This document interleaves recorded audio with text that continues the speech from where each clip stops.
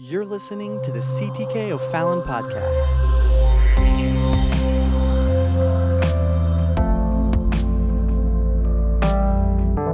So we see it as Emmanuel, a sign for the ages. This was a sign that God gave to Ahaz, but not to Ahaz only, but to all the children of Israel, all of the people of God. For all the time to come, a virgin is going to conceive and bring forth a son, bear a child. She's going to have a son. And this is going to be obviously a supernatural thing that takes place. When this happens, that child is going to be called Emmanuel, which by interpretation we know is God with us. We're going to look at that in chapter 8. This was significant news to the people of Israel. They were waiting for Messiah. They were expecting Messiah. They were expecting a king. But now, God has already hinted at it through all of the Old Testament passages to this point, but now there is no more question. There is absolute certainty that the Messiah is not just another prince or a king, but the Messiah is going to be God Himself. And this was revolutionary. This was revolutionary to a people that served Jehovah, that served the God, amen, of Abraham, Isaac, and Jacob, the God of Moses, the I am that I am, the self-existent one. And this was powerful. The absolute eternal God, amen, was going to come down and dwell with us. And He would be the King. He would be the Savior.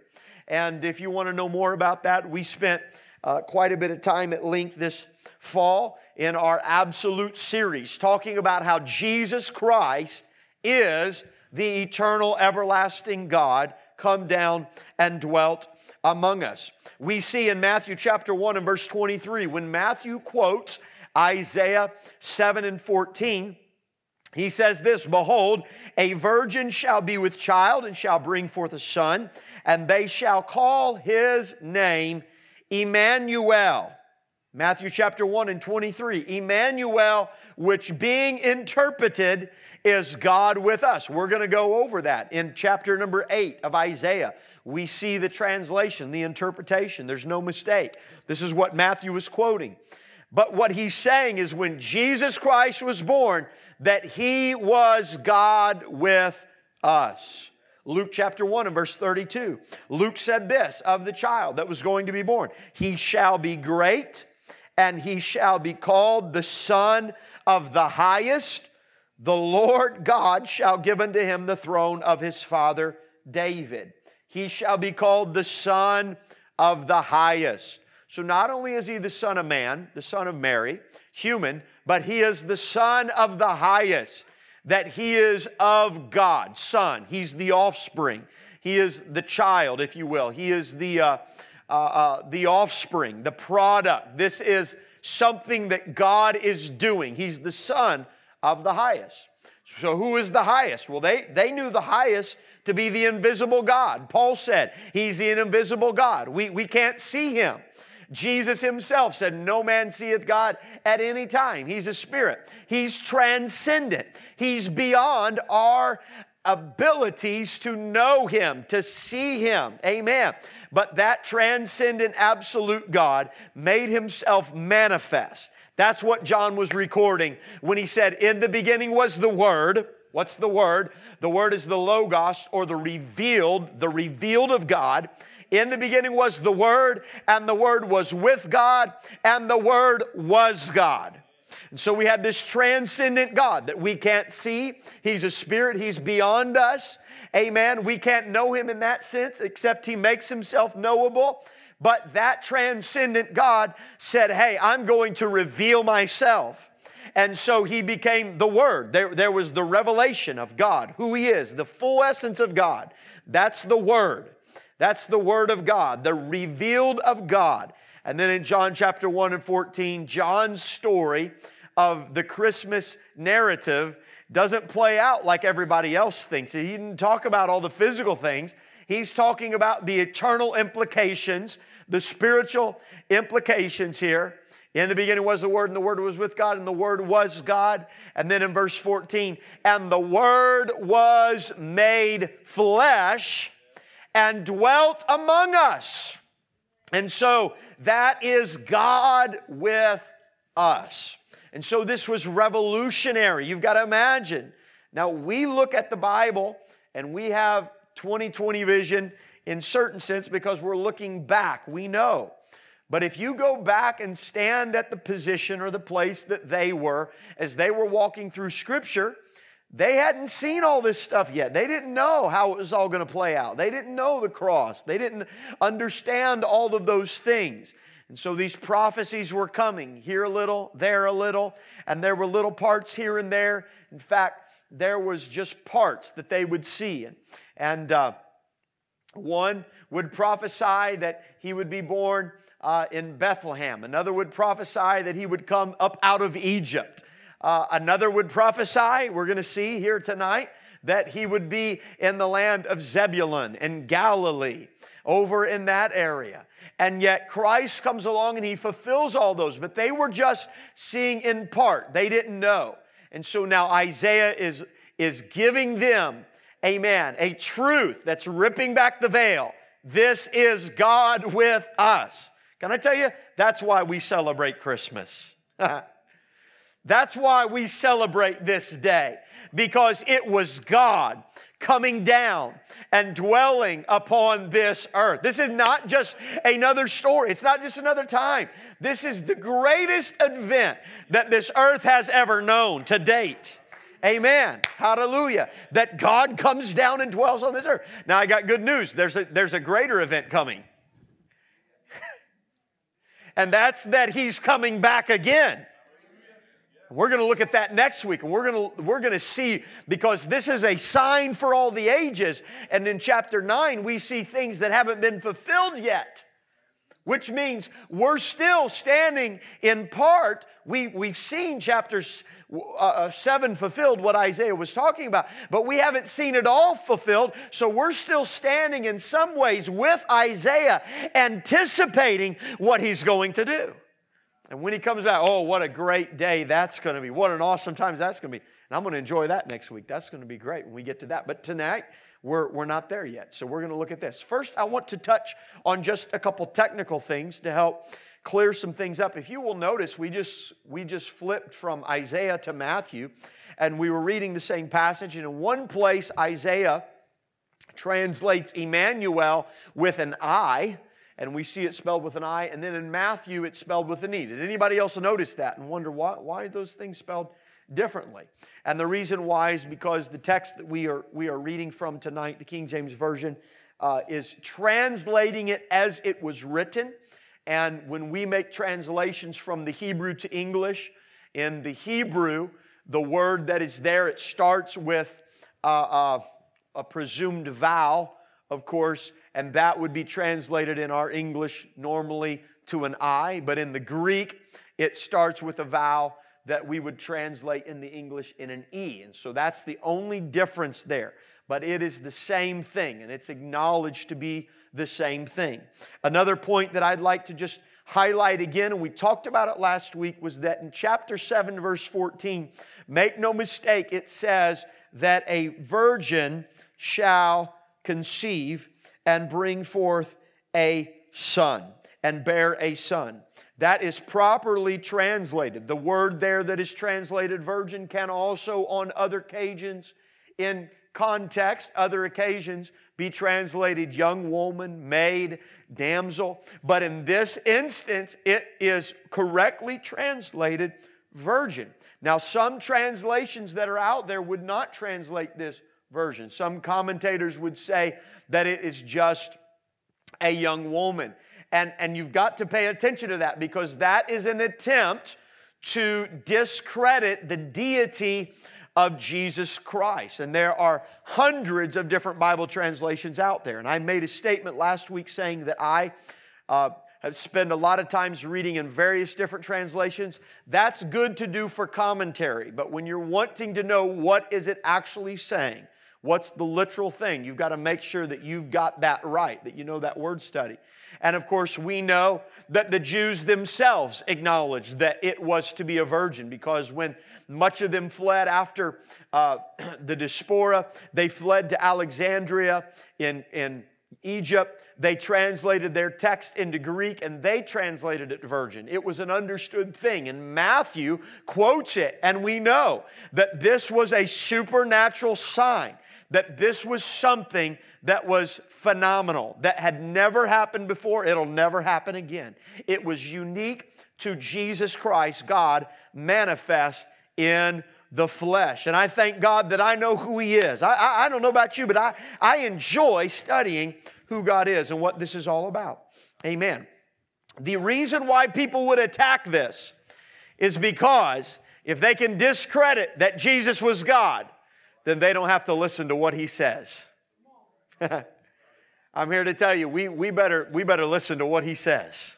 We better pay attention to what He says, because there's a whole lot of things that He said that haven't come to pass yet. And when He comes back, He's going to make everything right. Amen. And I want to be on the winning side. I want to be on the right side of eternity. I want to be right by the Lord. All right, so let's go to Isaiah chapter number 8. And we're going to look at this. Isaiah chapter number 8. And I'll read through here, beginning at verse number 1. Moreover, the Lord said unto me. Now here, Isaiah is now stepping to the next phase. God said unto me. There's a change in the scene here. Take thee a great roll and write in it with a man's pen concerning Maher-shalal-hash-baz. And I took unto me faithful witnesses to record, Uriah the priest, and Zechariah the son of Jeberechiah. And I went unto the prophetess, and she conceived and bare a son. Then said the Lord to me, call his name Maher-shalal-hash-baz. And this word, if you'll go back and look at that, this is the longest name that is listed in the Bible. So if anybody ever asks you, what's the longest name listed in the Bible? It's this, Maher-shalal-hash-baz. And it means, amen, it means quick to the plunder or swift to the spoil. Now here's something interesting about the prophets, and that's that God would oftentimes enlist their service not just to preach and proclaim the Word of God, but to actually take to them a physical sign that would manifest or represent what God is doing. And sometimes they would live out a scene and a scenario, and then God would say, okay, use this as an illustration of what's happening. Here in this scene, we see Isaiah, and he's already referenced in the previous chapter that he has a son. And so we know that this has to be the second son or another son. And God is saying, listen, go, and you and your wife are going to have a child. And this child is going to have a name. And this name is going to be a testimony before the people. And He said, I want you to write it down. And I want you to gather some witnesses that see what you have written. And you're going to say, this is the word of the Lord. God told me to have a son, us to have a son, and to name him quick to the plunder and swift to the spoil.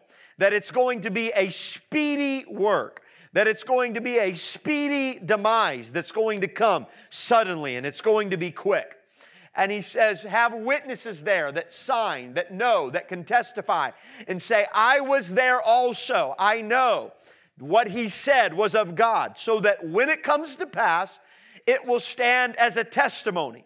That maybe they will see that if this is true, then maybe what else He's saying is also true. And so God is using him, as He's going to say later on, for a sign. And He says in verse 4, for before the child shall have knowledge to cry, before he's born, my father and my mother, the riches of Damascus and the spoil of Samaria shall be taken away before the king of Assyria. Now what what's happening is, remember last week we were talking about two individuals, a man by the name of Rezin, who was king of Syria, and a man by the name of Pekah, the son of Remaliah. And he was the king of the northern people of Israel, or what they called Samaria. And he had aligned himself in a conspiracy, if you will, with the king of Syria. And they were intending to plot against Judah, set up a puppet king. They were going to overthrow Judah. And they then were going to be strong enough to withstand the king of Assyria. And so that's confusing. But the king of Syria and the king of Samaria were trying to overtake Judah so they could withstand the king of Assyria, whose name happened to be Sennacherib. And they were trying to withstand him. And God says this, you are the people of God that left me, forsook me. You've aligned yourselves with people of this world. You're trying to come back and take over God's people and God's land so that you can live in your pagan ways and fight against more pagan people. And God says this is going to be a sign to you. And so he says, have a son. And so he has this child, and his name is Mahalalel-Hashbaz. And he's going to be a sign against all these things. Before the baby is born and can cry, it's going to be wiped out. It's not going to happen, not going to come to pass. We talked about this last week. And so the Lord spake unto me, now we move on to verse 5. The Lord spake unto me again, saying, for as much as this people refuseth the waters of Shiloh that go softly. Now, he's talking against, amen. He's talking against those people that rejected God. He said, and they rejoice in Rezin and Remaliah's son. He said, therefore, behold, the Lord bringeth upon them the waters of the river, strong and many, even the king of Assyria and all his glory, and he shall come up over all his channels and go over all his banks. What is God saying? Here's what God is saying. God is saying, look, I have tried to be a king to you. I have tried to be a protector for you. I have tried to bless your life. I brought you up out of nothing. And I gave you a land, houses you didn't build, vineyards you didn't plant. All I said is put me first. Honor me 1 day a week. Take time from your labors. And if you'll do that, I will multiply you. I will bless you. I will make you fruitful. No kingdom can touch you. No people will come in and conquer you. I will be your God. I will fight your battles. And God said, in all of that, that's the best deal you could ever have in the world. And God says, in all of that, you still said, no, I don't want the waters of Shiloh which go smoothly, which go softly, which go easy. But I'd rather have the turbulent waters of a heathen king, of heathen people, because they were lusting after the things of this world and they wanted to be just like the world. Folks, if this has ever been a message for a people, this is a message for us today in the year 2017. Because I see our culture and our world is drunk upon the things of this world. We have so much worldly thinking, even within the context of the church, that we can't even understand what God is really saying in Scripture.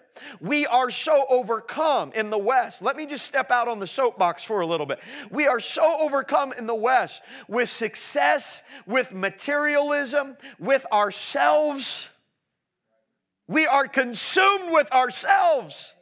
If you don't believe that, just look at Facebook. Just look at social media. Just look at stuff. We are so consumed with ourselves. And God says, because you're consumed with yourselves, I can't be your God. I can't be your Lord. I can't be your master. You say, well, I'm not consumed with myself. I'm not consumed with myself. Well, we may say that, but in practice, what are we doing? We may be living in Jerusalem, in the city of God, but we're not allowing God to prove Himself to us. And God is standing there. He is literally knocking on the door of Israel, saying, hey, I want you to just ask me for a sign so I can show up and be your God. And so many people are worried. We won't even stop and say, God, I need you to work in my life. I need you to do this in my life. Now, I'm not preaching against you. I'm preaching against the spirit of our world, the spirit of our culture, the spirit of our nation. Folks, if you're just reading the news, if you're just opening your ears and listening to what's going on, we need God in this final hour, in this day that we're in. We need a revival, folks, of people that wake up and say, hey, we've got to have God. Because I'll tell you, politics is not going to fix it. And I don't want to offend anybody, but Jesus was neither Democrat nor Republican. I just want to let you know that. He's God. He stands all by Himself. Don't get trapped in this worldly thinking, even among our church. Now, I will be bold enough tonight. I will be bold right here. Even among our church and among apostolic ministers and among preachers and among other people, they're stepping out into territory that I would dare not go because God has not sent me. And they're trying to line themselves with political sides. Can I tell you, this whole construct is collapsing. This thing is coming down. God is not Republican or Democrat. He's God. And everything else is going to fizzle. It's going to fail. And you got hypocrisy on both sides of the aisle that is so gross, it's a stench in the nostrils of God. And I'm okay with that. I'm okay with people saying, hey, I don't like what you're saying. That's all right. I'm not here to win friends and influence people. I'm here to preach to people that are looking for an eternal home, and everybody else is going to reject it. You know why? Because they've already rejected the Word of God. They've already said, God, I don't want a sign. I'm telling you, we need a sign. We need revival. We don't need another election. We need another prayer meeting. We don't need another campaign. We need another revival. That's what we need to get a hold of our nation. Now we live in a democracy, and you ought to do what you can to work for the things that you can. I believe that. Don't get me wrong. Don't misunderstand what I'm saying. I've been to the White House. I've done all that stuff, and bless God, I do all that stuff, and I pray and all that thing. But we need God to move on our side. And this is what Isaiah is saying. And he's saying, look, you have rejected the hand of God. Can I tell you, when God is not our first option, then maybe we need to realign our priorities. If we have problems, let's bring this to our personal life. Forget about everybody else. Forget about the rest of the world. But let's bring this down to our personal life. When I am in crisis, if God is not the first person I turn to, then my perspective and my priorities are out of line. God should not be my last resort. He should be my first option. Is that all right? God, how can I do this? What should I do? God, I'm going to you first. Amen. Amen.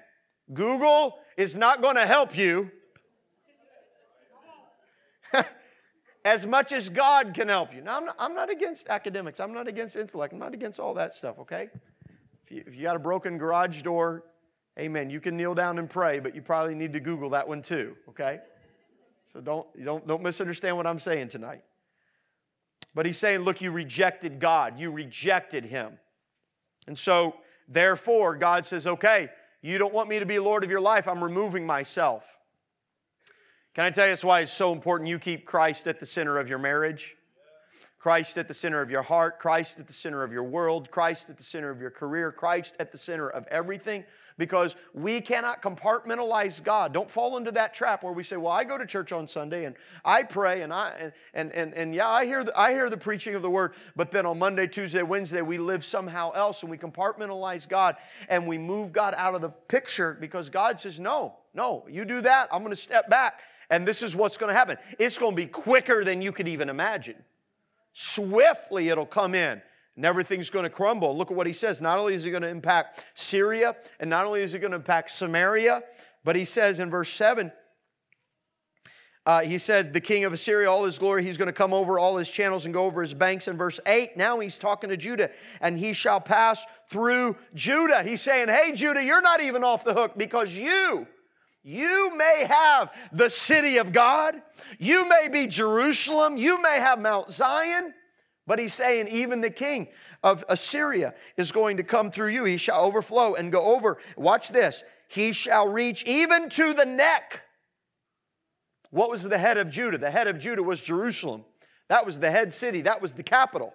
And so what God says is that the king of Assyria is going to come and he's going to conquer all the way up to the neck. And the only thing he's not going to touch is Jerusalem. And would you believe it? In the year 701 BC, Sennacherib comes through, and after he makes, mincemeat of Syria and Samaria, he comes down into Judah also and says, okay, we'll have this arrangement. I won't touch Jerusalem, but I'm touching everything else. And he comes in. And then look at what it says. He shall reach even to the neck, and the stretching out of his wings shall fill the breadth of thy land, O Emmanuel. And so now, here it is. This is in the text, this is almost in a psalm fashion. There's a poetry being written here, a rhyme that's being given here from verse number 6 on down. And so in verse 8, what he's saying is the king of Assyria is going to come through. But look at this little phrase, and this is one worth underlining or circling in your Bible because it's the last part. And he says, he's talking to God now, and he says, it's thy land. It's your land, O Emmanuel. Who's Emmanuel? Who is Emmanuel? He's the Son that's going to be born of a virgin. He's the almighty, transcendent, absolute God, manifest in the flesh, come down. And what he says is, this is not just Israel's land. This is not Abraham's land. God, this is your land. Jesus, this is your land. Can I tell you, the nation of Israel, today is back on the land that Jesus Christ belongs to. And we'll look at this next week. The greatest thing that's going to happen is when Christ comes back to this earth. And when He comes back to this earth, I'm going to tell you, God bless the USA, but He's not coming to the USA. He's not coming. He's not coming over to the UK. He's not going to China. He's not going down into Africa. He's not going over to Australia. When Jesus Christ comes back, the Bible says He's going back to His land. And His feet, I'm getting ahead of myself, but they're going to set on the Mount of Olives. And the Bible says that the mountain is going to be split in two. And then He's going to march down across the valley of the Kidron, and now He's going to go into the eastern gate, which Suleiman the Great had walled up, totally bricked up. You know why? Because he knew that the Messiah was supposed to come through those gates. But can I tell you, you can't put brick up and expect the transcendent God who could break every barrier to manifest in the flesh to be kept out of His city by just a few little stones. And it says, it's thy land, O Emmanuel. And so now Isaiah is having this discourse with God and with people. And look at what he goes in verse 9. And he says, associate yourselves, O people, and ye shall be broken in pieces. Give ear. Now Isaiah is talking to the enemies of God. The tone has changed. He's talking to the enemies of God. And look at what he said. Associate yourselves, O ye people. But you shall be broken in pieces, and give ear, all ye far countries, gird yourselves, and ye shall be broken in pieces, gird yourselves, and ye shall be broken in pieces. Take counsel together, and it shall come to naught. Speak the word, and it shall not stand. Why? For God is with us. Isaiah is taking consolation not in the children of God who are backslidden, not in Judah and Ahaz who reject the sign of God, but Isaiah now is stepping into a prophetic moment, and he is speaking against the enemies of God, and he's saying, go ahead, associate yourselves, do everything you can to come against the people of God, but you will be broken in pieces. You're going to be broken in pieces. Take counsel, speak whatever you want against God's people and God's plan, but it's going to come to naught. It shall not stand. You know why? Because I have an eternal prophecy that God is with us. Hallelujah. Isaiah could take refuge in that hope back then, and we can take refuge tonight in that hope now and say, hey, look, I don't have to worry about what the world says about me. I don't have to worry about what anybody else says about me. When I have given my life to God, they can speak against me, but it's not going to stand because God is with us. And the New Testament writer translated it in this phrase, if God be for us, who can be against us? Oh, clap your hands unto the Lord tonight. Hallelujah, hallelujah. God's on my side. That's literally what he's saying. If God be for us, who can be against us? Doesn't matter what you do. Can I tell you, sometimes you just got to tell the devil, get your hands off my life, get your hands off my future, get your hands off my family. Hello? God's with me. I've already been to the water. I've been baptized. I've been converted. I'm living for God the best. I'm not perfect, but I'm living for God the best that I can. And so there is nothing that comes into my house. There's nothing that comes into my home, amen, that God has not already permitted. And if God permitted it, it means He's already provided the way of escape, the deliverance, the healing, and the salvation. And our trust is in God. It's in Jesus Christ. Folks, that's a great faith to have today. That's a great hope to have today. Peace on earth, goodwill toward men. Amen, amen, amen. Brother Chuck, you just celebrated 5 years. Was it yesterday or Tuesday? Yesterday. That is Tuesday. 5 years of our dear brother Jensen being cancer-free. Amen. And what God has done in his life. Look at what God has done in his wonderful life. Amen. Now, sometimes things happen. Sometimes things come. Amen.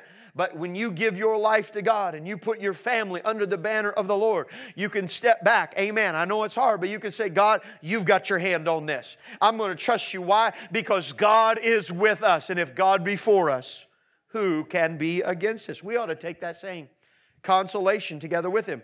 Verse 11, for the Lord spake thus to me with a strong hand, and instructed me that I should not walk in the way of this people. Note, there's a change in the narrative here, and now God is speaking to Isaiah. And He's saying, Isaiah, do not walk in the way of this people. By the way, we could talk a little bit more about the way of the people, but you can fill in the blanks. The ways of the people, they had associated themselves with paganism. They had associated themselves with idolatry. Now, today, we don't have paganism in America, or so we think. But it's plastered on the billboards and every magazine. It's all over our country. We do the same things, but we qualify it and we quantify it and we have academic labels for it and we talk about it now in different terminologies. When they were pagan and they worshiped their gods, they were involved in gross immorality. All idolatry involved nakedness. You look at one of the prevailing characteristics of our culture now, today, what? All kinds of immorality and all kinds of nakedness. It's a known thing. In fact, if you're clothed anymore on a hot day, you're the weird one. Come on. That's the culture that we're living in today. When they would worship gods, you know what they did? Because of all their immorality, immorality does something. You have all kinds of children that are not in a home, that you have extra children that you weren't planning on having. And so they would do something with those children. They would take those babies and they would sacrifice them through the fire. And they would go and they would sacrifice them. Even the king of Judah by the name of Manasseh involved the children of God in that kind of worship for a while. And on the southwest corner of Jerusalem, there's a valley that goes up on the left side. And that they call today the Valley of Hell, because it's where they would take the babies and they would burn the bodies. And the stench that came from the burning flesh of those babies could be smelled in that area. Now today, we take them into nice little rooms and it happens behind closed doors, and the children that you don't want, you can just, it's no problem. But folks,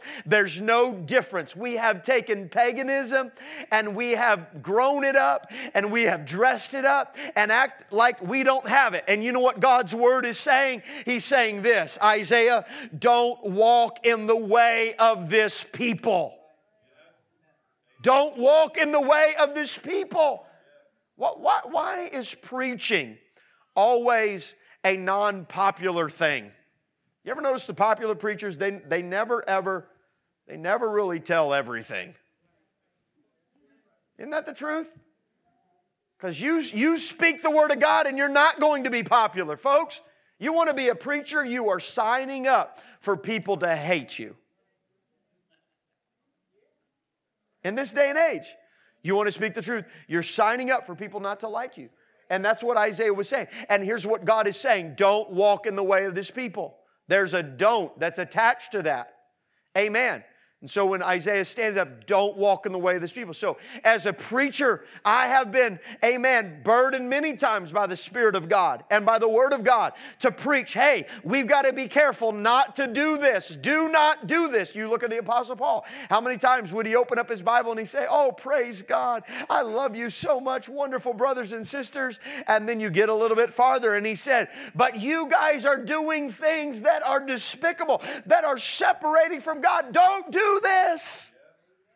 This is what Isaiah was called to do. Don't walk in the way of these people. Say ye not a confederacy to all them to whom this people shall say a confederacy. Neither fear ye their fear, nor be afraid. So he's saying, don't walk in the way of the people. Don't speak like they speak. Don't fear as they fear.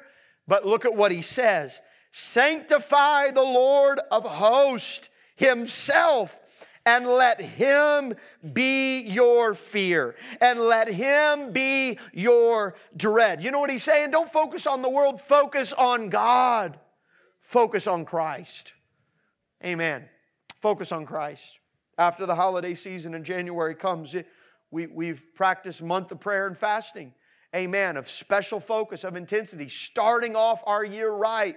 Amen. Setting everything else aside. What? To draw ourselves back into a focus with Christ. A focus with God. Stop worrying about everything else. And here he says, let Him be your fear. Let Him be your dread. Jesus said it this way. Don't fear man that can destroy the body, but fear man that can destroy the body and the soul. That sits in judgment of the soul. And then look at this in verse 14. And He shall be for a sanctuary. Somebody say a sanctuary. He is a refuge. Who is He? God. Emmanuel. God with us. He's a sanctuary. This is a sanctuary, folks. I'm thankful. I'm thankful that this is a sanctuary, a safe place. Why? Because none of us were perfect. Every single one of us came in here with sin in our life, with baggage. Some of us are still carrying those things. And God is long-suffering, but this is a refuge from the world, a refuge from sin, a refuge from the accusers of our life. And we can find grace and we can find mercy in Christ. But then he goes on and he says, but for a stone of stumbling and for a rock of offense, to both the houses of Israel. What's he talking about? He's talking about the divided kingdom of Israel, both houses of Israel. He's saying when Emmanuel comes, when Jesus comes, when Emmanuel, God with us, comes, He's going to be a rock of offense. He's going to be a stumbling block to both houses. And of course, Paul talks about that in the book of Romans when Christ came for a gin and for a snare to the inhabitants of Jerusalem. And many among them shall stumble and fall and be broken and be snared and be taken. Bind the testimony, seal the law among my disciples, and I will wait upon the Lord. This is Isaiah talking here. That hideth His face from the house of Jacob, and I will look for Him. He's hiding His face. Why? Because he opens up the text of Isaiah and says, hey, I'm not going to hear your sacrifices. I'm not going to hear your offerings anymore because it's just lip service and you're not living it. And God literally said, I will put my fingers in my ears and I will not hear your prayer because you're just going through the lip service, but you want nothing to do, amen, with my life that I have to give to you. And so, here it is. Behold, He says, I and the children whom the Lord hath given me are for signs and for wonders in Israel. He's talking about His children. God's saying, you're going to use them for a sign. and for wonders in Israel from the Lord of hosts, which dwelleth in Mount Zion. When they shall say unto you, seek unto them that have familiar spirits, and unto wizards that peep, this is witchcraft. He said, and that mother, should not a people seek unto their God for the living to the dead? How is it that the living are going to seek advice of the dead? How can they give you advice in that scenario? He says, to the law and to the testimony, if they speak not according to this word, it is because there is no light in them. The light is gone out of them.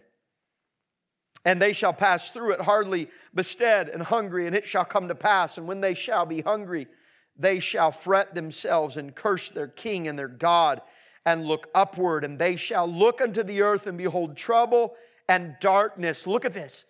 Dimness of anguish, and they shall be driven to darkness. This is the prophecy that Isaiah is giving. He's saying because they rejected God, this is how far they're going. Can I tell you, you ought to listen to the word of the Lord. When you don't follow the pathways of God in your life, can I tell you, it will lead you to a place of utter devastation. I wish I could say that every person I shared a pew with is still living for God. I wish I could say every person that I spent in all-night prayer meetings is still living for God. I wish I could say everyone I know that's been called of God, that has served God, that has ministered before the Lord is still living for God. But Paul even identified some among him when he said this after he spoke about those who were his fellow laborers in the gospel. Later on he picks up the pen and the same thing. He says of that same man, Demas hath forsaken us. He says it in grievance. He says it in despair. And he says, having loved this present world, he's forsaken us. This is what Isaiah is saying. These people, I'm preaching the word of God. I'm giving a sign. And yet nobody wants to hear. And he says there's darkness that's coming in their future. There's darkness that's coming in their life. And can I tell you, I've met the faces of those people who have walked away from God. And now they sit in places, some of them not even alive anymore because they would not survive it. Now, I believe in the prophetic. I believe that God still can speak into people's lives. I still believe that God can speak to somebody on behalf of somebody else. I don't take that lightly, but I want to tell you, the Word of God is something that you better be listening to, that you better be paying attention to. And Isaiah was trying to do everything he could to get the attention of this culture. And nobody would listen. And so it dies out. Chapter 7 ends in despair. Dimness of anguish. They shall be driven to darkness. In fact, the next few prophets down in Scripture, you're going to hear of a man by the name of Jeremiah. Jeremiah is going to follow Isaiah, and Jeremiah said, it's going to get so bad that the children of Israel are going to be eating their own children. And it came to the place to where they were eating their own children. How bad does it have to get before you wake up and realize, God, we need you. We need you. In the midst of this darkness, in the midst of this despair, Isaiah chapter 9 begins. And I want to close with this because here's where he leaves us. And we'll follow this up next week because this is so powerful. And in Isaiah chapter 9 and verse 1, at the lowest point of darkness, look at what he says. Nevertheless. I'm going to tell you, it doesn't matter how dark it gets. It doesn't matter how bad it gets. It's never over until God says it's over. And there's always a nevertheless. That's why I still believe in the power of repentance.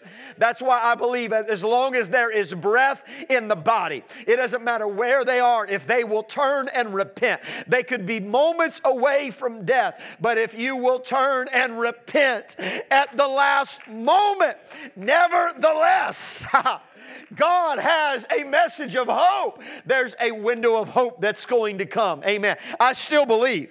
Amen. I hope nobody in here ever walks away from God, but if we do, if we stumble, I pray that there would be a moment. Give us 5 seconds, Lord, before our life on this earth passes. We catch ourselves in a place long enough to repent of our sins and say, God, I need you. Why? Because there's a nevertheless. And here's what he said. Nevertheless, the dimness darkness shall not be, such as was in her vexation.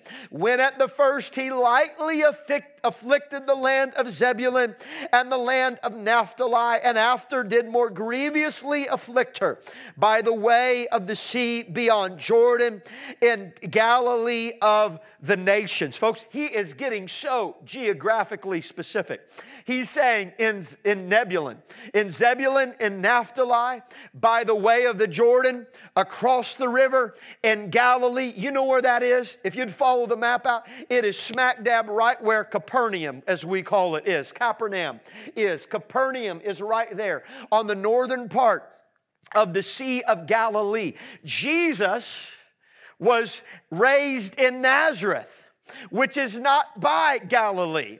It's a couple hours. In fact, it would have been more than a day's journey to Galilee. Jesus was raised there. But when he goes to do his ministry, you know where he came?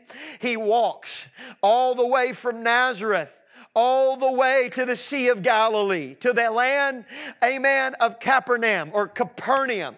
And he goes there, and in that synagogue, he grabs the scroll and he stands up and he opens up to the book of Isaiah.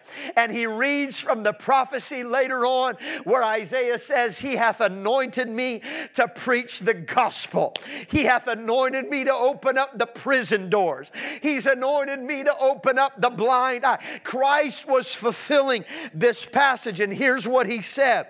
The people that walked in darkness, in verse 2, have seen a great light, and they that dwell in the land of the shadow of death, upon them hath the light shined. Oh, hallelujah. That's what Matthew quotes in Matthew chapter number 4, when he said the same thing. Let's go there. Matthew chapter number 4. This is too good. Amen. Not to pay attention to. Matthew chapter number 4. Where am I at here? Amen. Verses 13. Let's go Matthew chapter number 4, verses 13 here. It says, let's go 12. Now when Jesus had heard that John was cast in prison, he departed into Galilee.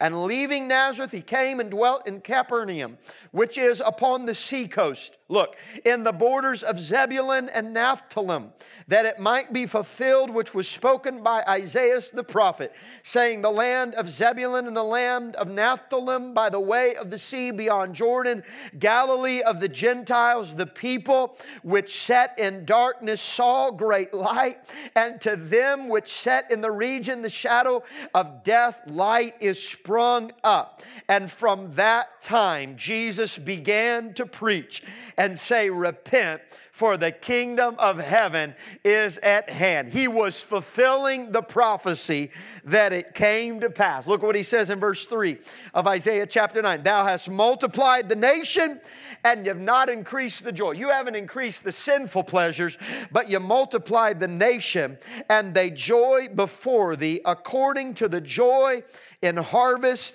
and as men rejoice when they divide the spoil. For thou hast broken the yoke of his burden, and the staff of his shoulder, and the rod of his oppressor, as in the day of Midian. Folks, this is good news that Isaiah is coming to. He said, hey, it's going to get dark, but God is coming. Jesus is coming.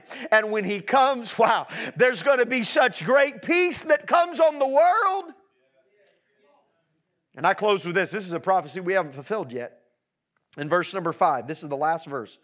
Verse number 5, now we have the KJV here, which is an old English that we don't use anymore, so we're not going to understand what it says. Okay, what it says is, for every battle of the warrior is with confused noise and garments rolled in blood, but this shall be with burning and with fuel of fire. This is a good verse.